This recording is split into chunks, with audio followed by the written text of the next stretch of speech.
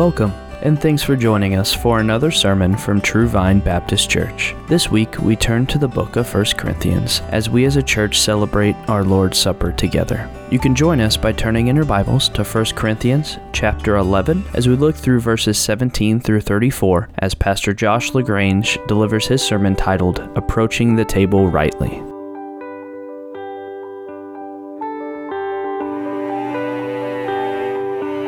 Chapter 11, we're going to begin reading in verse 17.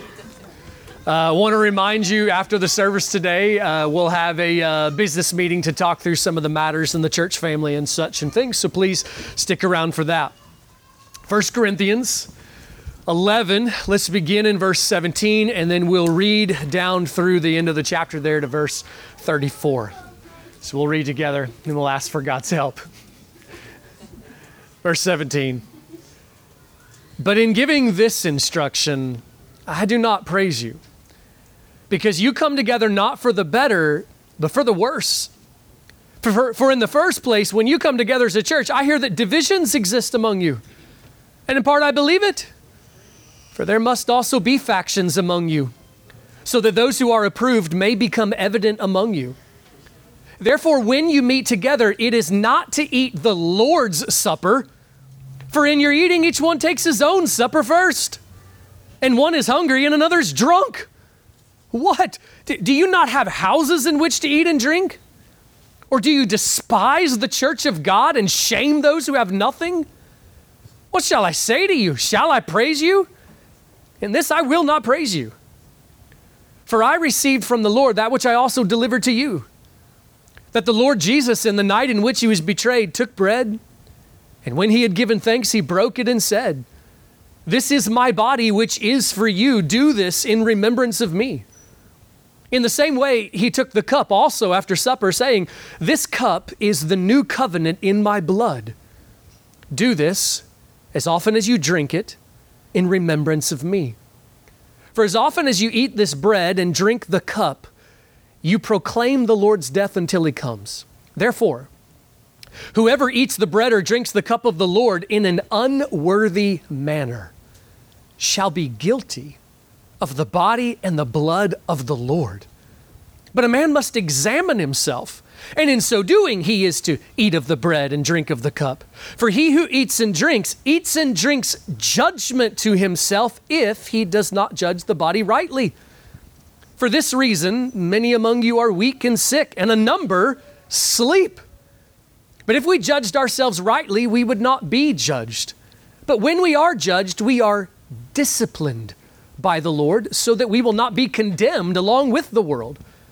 So then, my brethren, when you come together to eat, wait for one another. If anyone is hungry, let him eat at home, so that you will not come together for judgment. The remaining matters I will arrange when I come." Let's pray.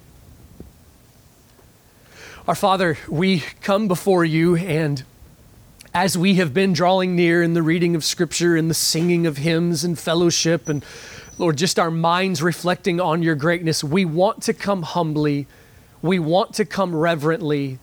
We want to come with joy and gratitude, just the right combination of all of the attitudes and expressions and thoughts of the heart that should be there. And Lord, we're trying to rid from our hearts all of the pride, all of the stubbornness, self-assurance, self-righteousness, any way we have confidence in ourselves, any sin that we are regarding, Lord, any bitterness, unforgiveness, hatred towards one another. Father, we just want to rid all of that out and come to you as we ought. So, Father, we pray that you give us grace. I just ask, God, that even miraculously right now, come help our hearts to worship you rightly, to have a right frame of mind as we hear the word of the living God. So, Father, we pray, give us grace. We're thinking through this passage. Show us your truths. Bless us to come to right conclusions. I ask God, give me grace to be useful, not get in the way, not say unhelpful things, but just your truth, to feed with your truth. So please help us. And Lord, we want to worship by receiving, and then we're going to worship in the partaking of this ordinance, this beautiful and glorious ordinance that you've given us to preach the gospel, to preach Christ. So help us, O Lord, to partake rightly, for all of this to please you. Lead us, show every one of us specifically what we need to see and glorify your name, O God. So please bless this time. And we ask this through Christ. Amen. During the Reformation, one of the towering figures was John Calvin. John Calvin ended up in Geneva, Switzerland, and that city became just a gospel fortress.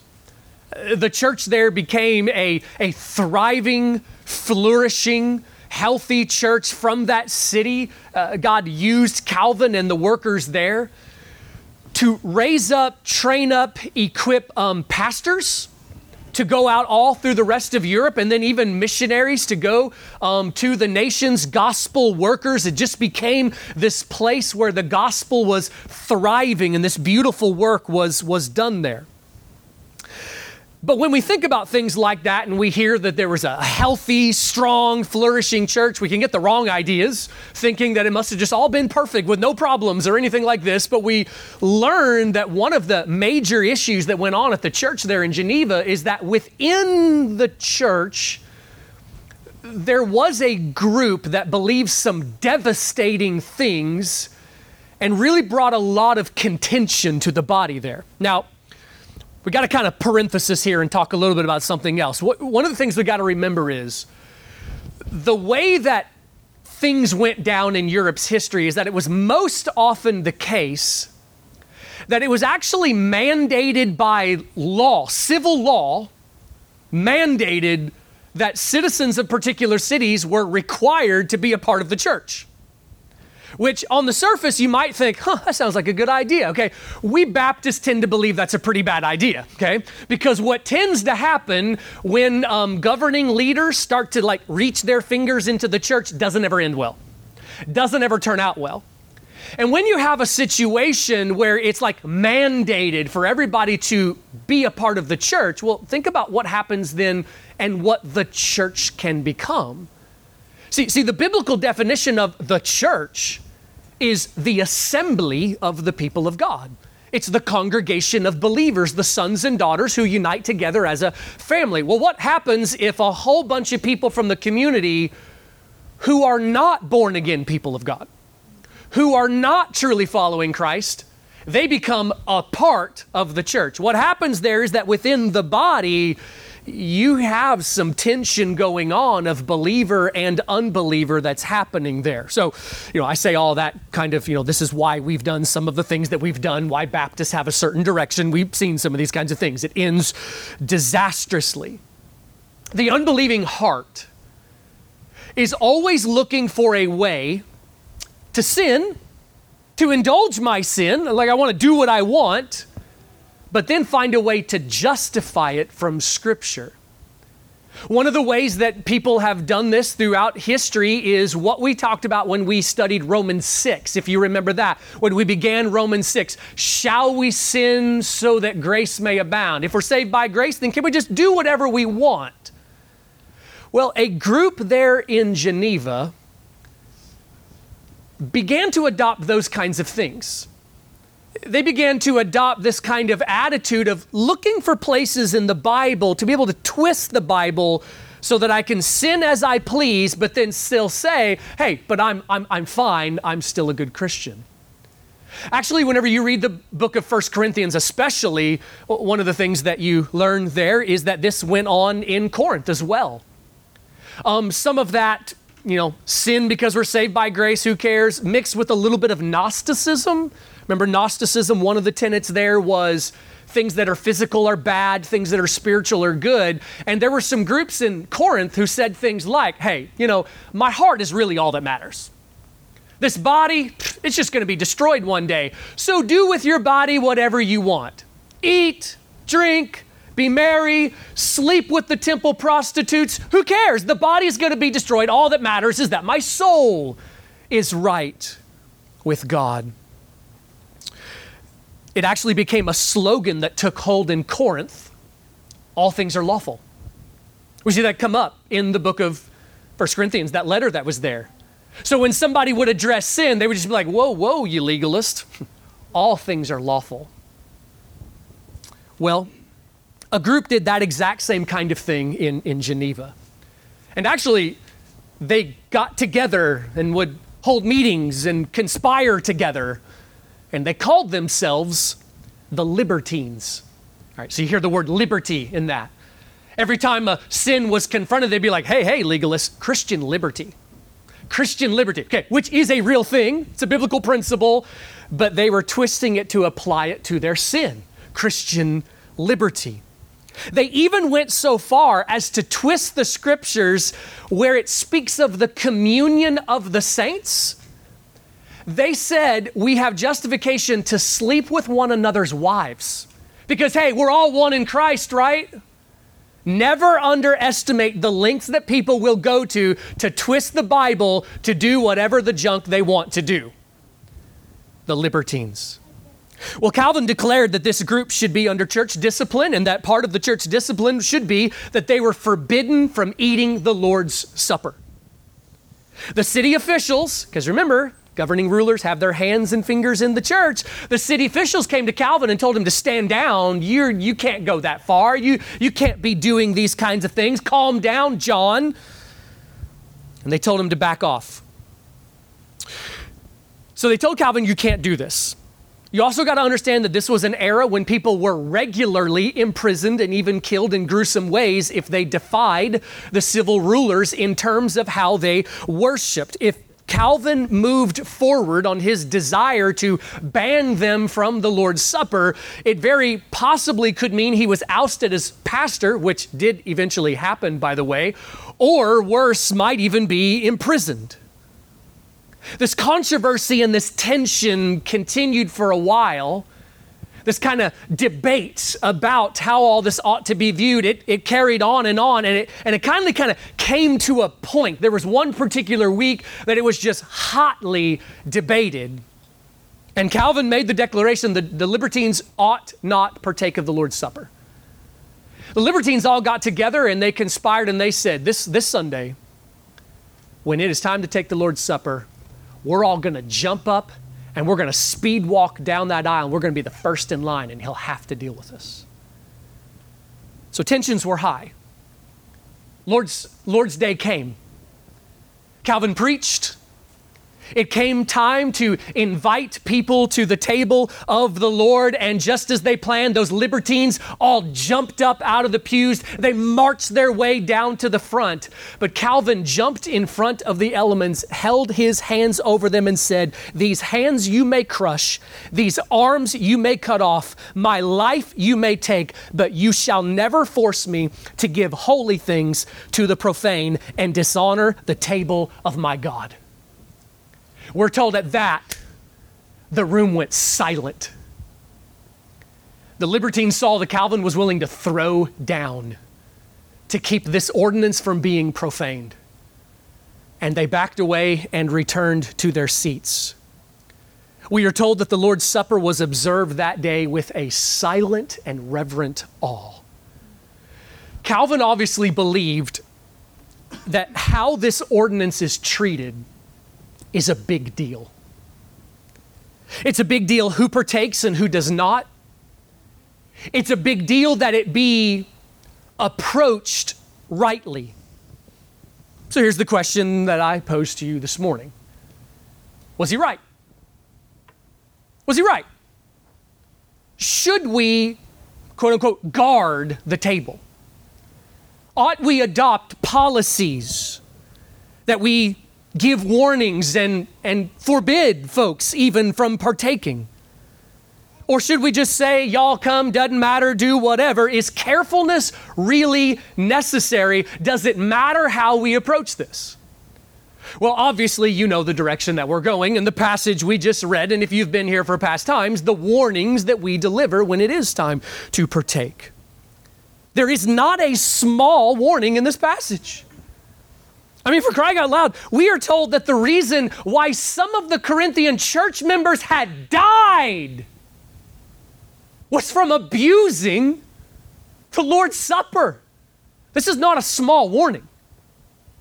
This is a pretty major call to a right frame of mind, to a repentant and humble heart to approach the table of the Lord. And because they had dishonored the Lord, God, using the pen of Paul, wrote to them. It is recorded as scripture so that the church down through the ages, we can see this call. How does God expect us to come to these times? How does God expect us to come to the table? Now, as we've been in this Lord's Supper series this year, most every time that we've come together, the tone has not been scary or dark. We've been looking at the joy, the beauty, the poetic glory that God has written into this, why it is there. And I never want to take away from that, but we do have to come and honestly look at these warnings that are given. And so I just want to say from the very beginning, and we'll look at it a couple times as we go through this, when we partake of the Lord's Supper, God does not want there to be this series of, is he going to strike me with lightning kind of mentality as we go through this. There is to be joy and gratitude. There is to be the acknowledgement and worship. My sins are forgiven. My guilt has been taken, but there is a call to take note, to have a preparation of the heart, a humbling and preparing to come reverently before the Lord, not lightly, not flippantly, not regarding sin in our hearts. So this is what we're going to consider this morning, the warning from this passage right here. I want to do it in three main parts, just the parts of our message this morning. So first, what I'm going to do is I'm going to kind of walk through and show the argument of the passage, just kind of give an overview that's there. We'll do that briefly. Secondly, I'm going to spend some time preaching this underlying truth of why. Why must we approach it in the right kind of way? What's the undergirding truth beneath that? And then lastly, I want to apply it to how we come to the Lord's table. So for us personally, what does it mean about how we approach? So the first part, let me just kind of walk you through the argument of the passage here. I see three main kind of paragraphs, parts of the passage that is there as well. Look through it with me. Verses 17 to 22, you'll notice what's happening there is he gives a rebuke. He had pretty stern words. It's probably the sternest rebuke that we have in the letters of 1st and 2nd Corinthians. Now, if you studied these books before, know anything about the Corinthian church, they're a church that was riddled with a lot of problems. And, part of that was because they were saved out of some pretty horrible circumstances. Listen, they were saved out of horrendous paganism. Okay, it would be like going to Vegas and planting a church. And the people that you began to see come to faith in Christ were folks who were leaving gambling addictions and prostitutes and all manner of wickedness. Praise God and see the glory of his salvation, like that this is happening, that souls are repenting and turning to Christ. But that would be a situation where there'd have to be a lot of correction. There'd be a lot of problems that would come in that kind of thing. The city of Corinth was a dark pagan place. And we see the glory of God in saving their souls, but they did have to deal with a lot of correcting and calling them to repent of sin. And so when you read 1st and 2nd Corinthians, you see Paul addressing a lot of the errors that are there. This passage is one of the sterner of those sections. Second part of the passage, in verses 23 to 26, he gives just a basic explanation of the Lord's Supper. And it's meant to help them understand why it is holy. It is commemorating the body and blood of the Lord Jesus. So to abuse this ordinance is to insult Christ. If someone takes an American flag, they throw it on the ground and stomp on it. We know what they're communicating.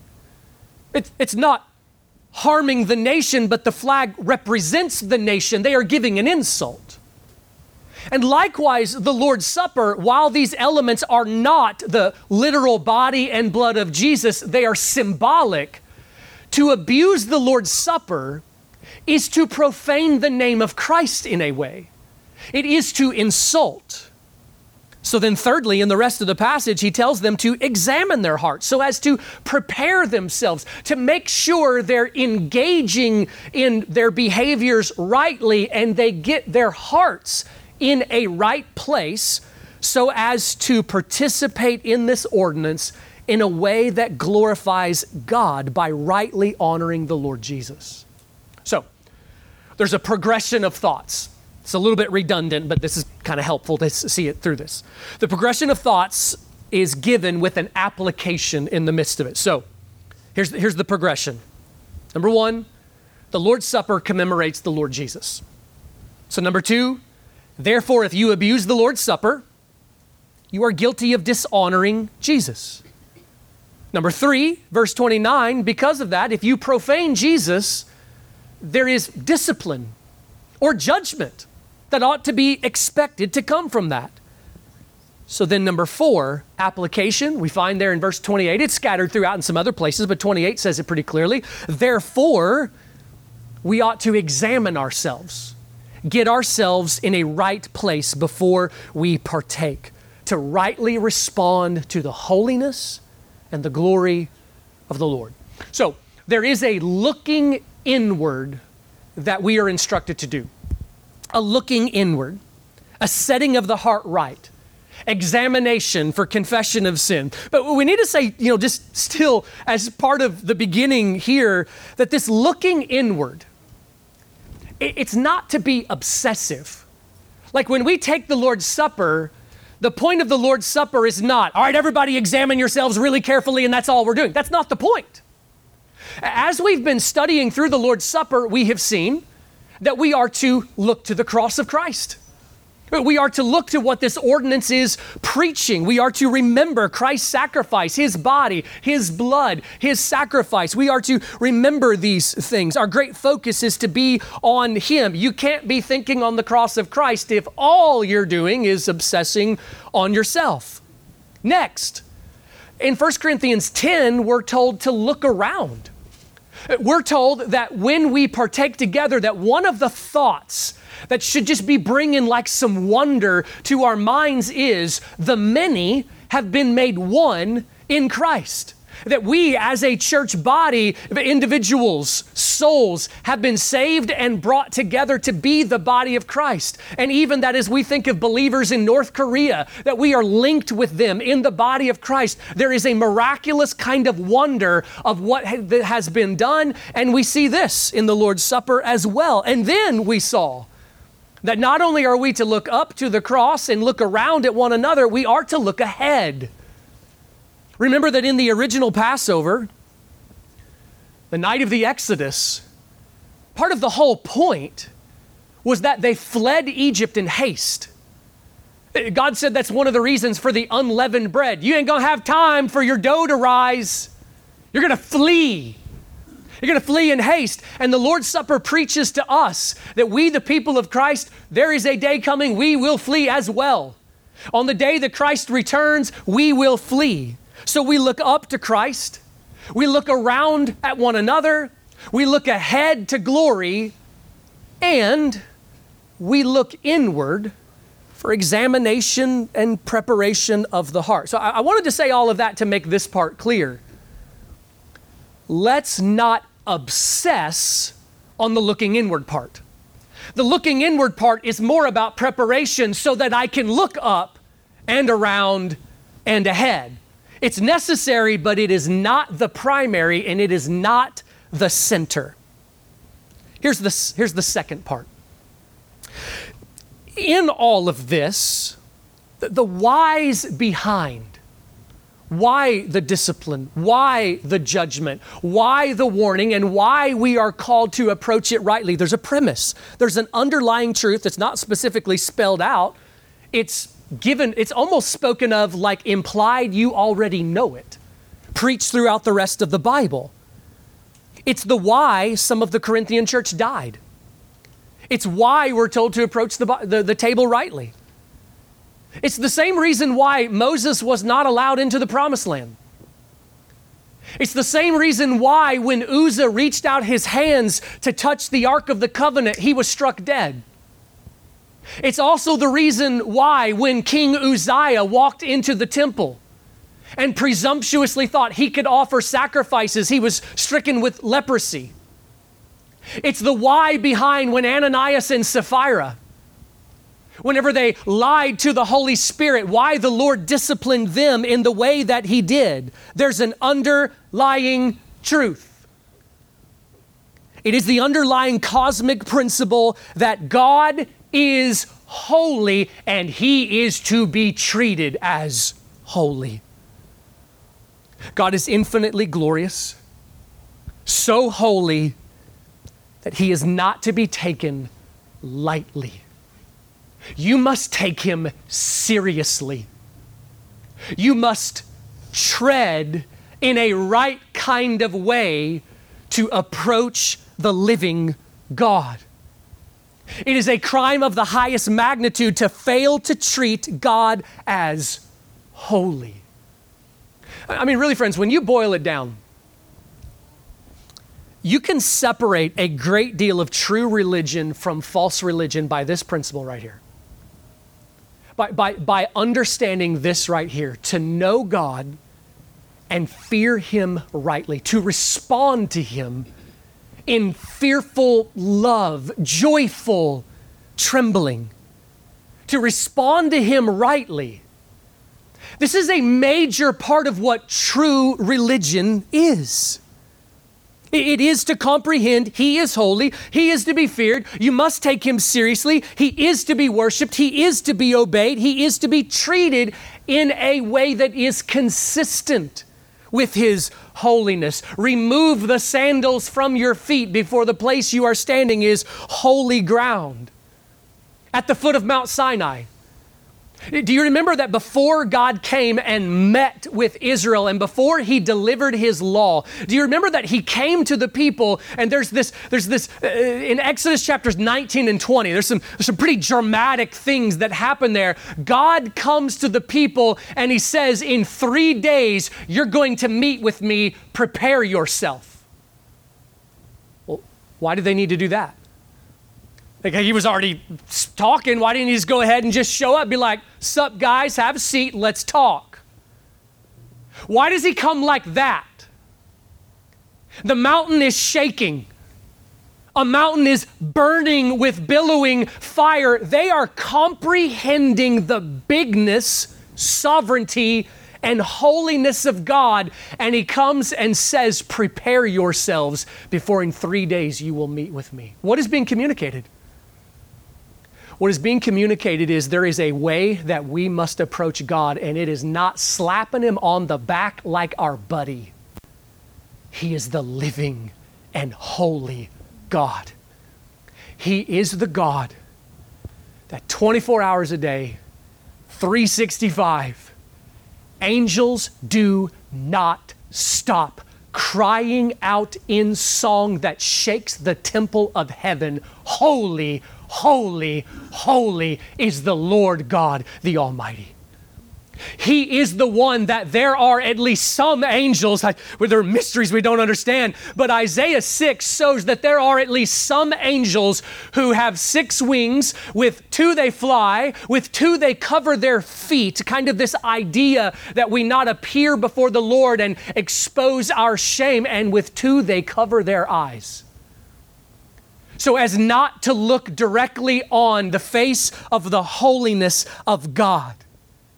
There is a right way to approach him, and there are ways that dishonor him.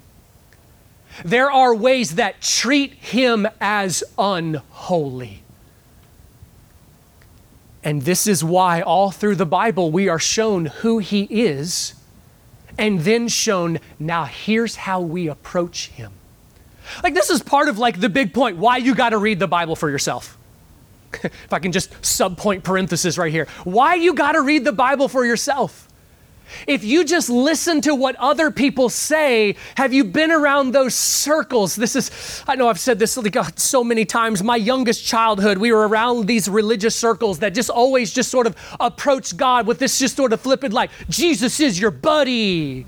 He wants to play soccer with you. Just always just kind of this flippant kind of attitude. But then when you read the Bible yourself, you are presented with a God who is very different. He is a God to be feared. He is the God that all of heaven falls on their faces in glad-hearted. Now, don't misunderstand. As we talk about this whole fearful thing, sometimes people get the idea that like we should not like him. We should want to run away. No. It's delight. It's joy. But it's reverent delight. It's fearful joy. It's glad-hearted trembling. This is the worship that is right. If all we ever hear about is the niceness of God, the love, if all that is ever preached is God's love, that's all anybody ever talks about, you can come to love him, but it's going to be kind of a shallow, sentimental, mushy, mere emotion, rather than approaching him in the way that is right, approaching him as the God that he is. This is the worship that is right. I mean, by the way, I'll add as well, if all we ever talked about were the, scary things, the holiness of God, it's a fearful things to fall into the hands of the living God, and we talked about his judgment. If that's all we ever talked about and didn't talk about his kindness, his patience, his grace, well, that's how you become a cold-hearted Pharisee, okay? Doesn't love anybody, okay? We are to take all of these things together, but understand who he is, and then that means we will approach him in a right kind of way. When Jesus taught us how to pray, what was the first petition he taught us in the model prayer? Hallowed be your name, which is the request that we are asking God to work so that his name will be regarded as and treated as holy to all the ends of the earth. For souls to worship God rightly, as all of the earth should, souls must understand not only that God is there, and not only that he's nice, we must see that he is holy. And this illustrates also what we mean when we constantly say, one of the key starting points to how we come to know God, how we worship, how we do this Christian life. We do a lot of study of the Bible. We do a lot of theology, a lot of doctrine. We're constantly encouraging Bible reading amongst the church family. But we also are careful to warn, but don't ever think that this is like the whole of Christianity. The Christian life, the whole of it is not just one big Bible study, okay? We study the Word in order to know him and approach him rightly. And we often say the point of it all is not simply to memorize facts. It's not just so that we can know Bible trivia and win at these board games or something. It is to come to know who he is so that I will know it down to the marrow of my bones, know who he is, and then respond rightly. He is to be worshiped. He is to be obeyed. His holiness deserves it. This last Wednesday night, we saw Jesus in the triumphal entry, and we saw that one of the things that happened there is the Pharisees were rebuking Jesus, telling him to tell his disciples to be quiet, stop calling out all of these kinds of things. And Jesus said, I tell you, if these became silent, the very stones would cry out. Why? He is to be magnified. It's a cosmic principle. The God of glory is to be worshiped. Follow this line of reasoning with me. Now, this is going to sound a little bit like philosophical, but this is just right out of the Bible, okay? This is just right out of Isaiah, many of the Psalms. Follow this with me. It is right to love what is lovely and to hate what is evil. It is wrong to fail to love what is lovely. It is right to treasure what is truly a treasure. It is wrong to treasure something that is not truly a treasure. Okay, illustration. Imagine if a man loved his job more than his kids. Okay, now that happens. Most of the time, men deny it. But let's imagine there was a man who was self-aware and he understood it. His wife came to ask him about this, press him on this, and he said, yeah, I love my job more than my kids. That's the way it should be. What should she say to her husband? Well, if she were a theologian, knew her Bible, she would say, well, that's wrong. Because you are to love what is lovely and value what is valuable in proportion to its actual value. It is wrong to love something out of proportion. Your job isn't worth that kind of devotion. You need to bring that love down. Your kids deserve more love than that. You need to bring your love ahead of them. That's a biblical principle. We are to value things and people according to the value that they have in reality. Okay? Wives, you want your husbands to love you more than they do hunting or golf or their hobbies. It's supposed to be in its proportion. All right. Now listen. God is infinitely lovely, infinitely valuable. He is infinitely worthy of all worship, all praise, all adoration, infinitely glorious, so we ought to glory in him. He is the great treasure of the universe, of the cosmos. It is right for us to treasure him as our highest desire, and wrong if we put anything above him, even a fraction of a degree, and he is infinitely holy. Therefore, we must respond to him as he is.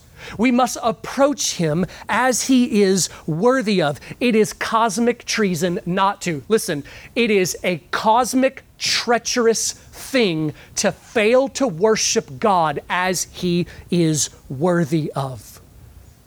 Cosmic treason to fail to treat him as holy, holy, holy. And friends, herein lies the heart of true religion. And I don't say a statement like that's a big kind of statement. I wouldn't say something like that lightly. This is a big thing. When you get down to the nuts and bolts of what does it mean to glorify God, this is a major part of it, to know who he is, to know him and respond rightly. To know him. All truth matters. Everything you believe, it all affects you, but not all truth is equally weighty. God's holiness and that he is to be worshiped accordingly is truth that matters big time. And when it is lost, shallow, empty, hokey religion will not be far behind. The Corinthians had failed to treat Jesus as holy. They had failed to approach him as he is worthy of. And they did this by coming to the Lord's table negligently. They came not hallowing him in their hearts, and thus their behavior was one that demonstrated they did not fear him rightly in the heart. So let me come to the last part here and apply all of this. Let me make clear what it was they were doing. The root is what we just talked about. Failing to treat him as holy. Okay, but how were they doing that? There were specific ways they were abusing the Lord's Supper that brought all of this out. 4 things I think are mentioned in the text here. So let me point them out to you. 4 things that he was saying that they did wrong. Number 1, in verse 18, notice he says, in the first place, the church was divided in its unity. There were factions, cliques, groups who huddled together to the exclusion of others. Now listen, in a church, you're going to have friends that you're closer to than others, okay? That's not only allowable, that's necessary. That's human nature. It's a good thing to have very close friendships, and you can't have equal relationships with everybody in the whole church family, okay? But a faction, a clique, that's something different. this faction he's talking about, this is the group that just like huddles to themselves. They won't fellowship, won't mingle with other people. They're excluding others. They're maybe a bit arrogant and prideful in their thinking of themselves. It's that high school, which table do you sit at kind of thing with judgment of the others. There were factions. There was a love problem in the church, a fellowship problem. There was disunity. Secondly, in verse 20, he says, when they came together, did you catch the language there? He said, when you come together, you're not actually eating the Lord's Supper. I mean, that's what they said they were doing. But he says, when each of you take your own supper first and then you forget about everybody else, what was happening there?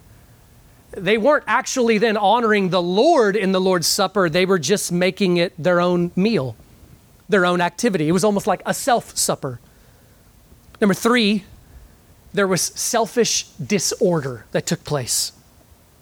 Now, oftentimes in the early church, they would partake of the Lord's Supper as a full meal rather than what we're used to, which is eating a small amount.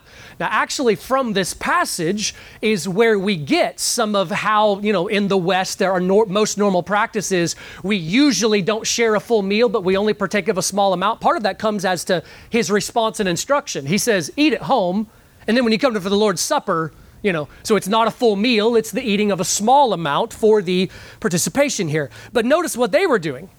They were coming together and having a full meal, but some of the people were eating more than their share. They were going up and gobbling down everything, and even, like this part just always kills me. Like we talk about a church that had some problems. Can you imagine drinking so much of the wine they got drunk at the Lord's Supper? Crazy. But the picture of the church's unity was robbed by the selfishness, the gorging, and the drunkenness. And then lastly, look at verses 28 and 29. I mean, this whole message is here all through, but look at 28 and 29 specifically. But a man must examine himself, and in so doing, he is to eat of the bread and drink of the cup. For he who eats and drinks judgment to himself if he does not judge the body rightly. So this is speaking to the need for examination of the heart. Getting of the heart to come to the right kind of attitude, confession of sin, repentance, moments of worship in resolving to take care of the business that I know I should do and I've been neglecting, and just in general, get the soul to a reverent place so that we are not flippant or profane. And so just to be clear here, what the Bible is preaching in this passage is not primarily a call to say, here's all of you who should not partake. What's happening in this passage is not primarily an instruction not to partake. What it primarily is here's what you need to do, and then come partake. In other words, it's like a given. If you're a Christian, you're going to do these things. If you're truly in Christ, you're going to repent of your sin. If you're truly in Christ, okay, you're going to gather yourself, prepare your heart, and then come. It's saying come in the right kind of way. But yes, there is the reality that there are circumstances when someone should not partake. So I want to take just a little bit of time and talk about those. But then we're going to come to the biggest and greatest application, which is how do we prepare? What are we supposed to do before we come? First, as we say every time, the Lord's Supper is meant for the people of Christ. It is meant for those who have turned to Christ for salvation. They have obeyed him. We believe also obeyed him in baptism, because this is the very first command that's given as part of repentance there. It is meant for the people of God. It is not meant for those who have refused him. So that is a warning we have to give. If you remember the Passover of the Old Testament, the Passover of the Old Testament was only for Jews. God gave the instruction, Even if you have, foreigners who are visiting, if they're not a part of the covenant, they're not allowed to partake. Now, also understand that God gave the invitation to the nations to come and enter the covenant, be circumcised, be a part of the covenant, come to be with him, and then you may partake. But in the same kind of way, remember, Lord's Supper has fulfilled the Passover there. It is only for the people of God. So that's a warning that we give. We also need to make clear from time to time, anyone who would be under official church discipline is forbidden from partaking. That's actually part of what it means to be under church discipline. To be under official church discipline where either, depending on what stage we're in here, if you've entered a place of official church discipline, part of what we would be communicating to that person is, look, it does not give us happiness to say these things, but the Bible commands us to tell you something is really wrong in your life. You're not leaving this sin that is in this ongoing stage. We're telling you for your own soul's sake, so that you do not bring judgment on yourself, don't trample the blood of Jesus. Don't partake. So there is a way that we communicate this. There's also another question that is related to this one, and you hear it talked about from time to time, and that is, who does the church invite to partake of the Lord's Supper? Because it's related to who can and who cannot partake. Different churches hold to some different stances here. Have you heard these terms before?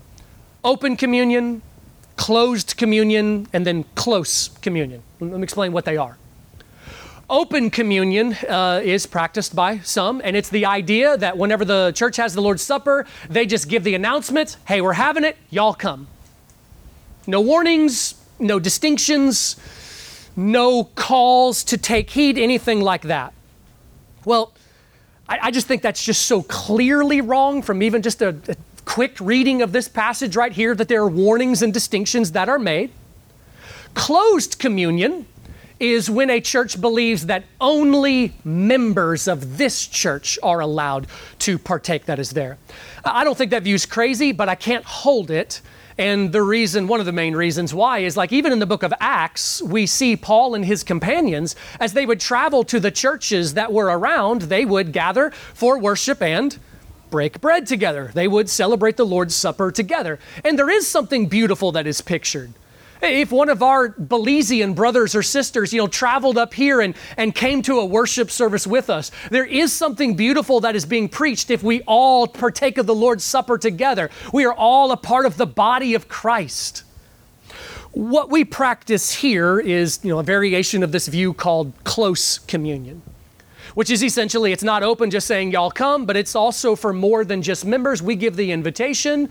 If you are truly in Christ, you have turned to him for salvation. We have folks who might be attending and trying to figure out, all right, am I going to join this church? Thanks for listening, and we hope you enjoyed this week's message. Tune in again next week as we continue through God's Word at True Vine Baptist Church. We also invite you to like our Facebook page, follow us on Twitter and Instagram at TrueVineIND, or visit our website at true-vine-baptist.org.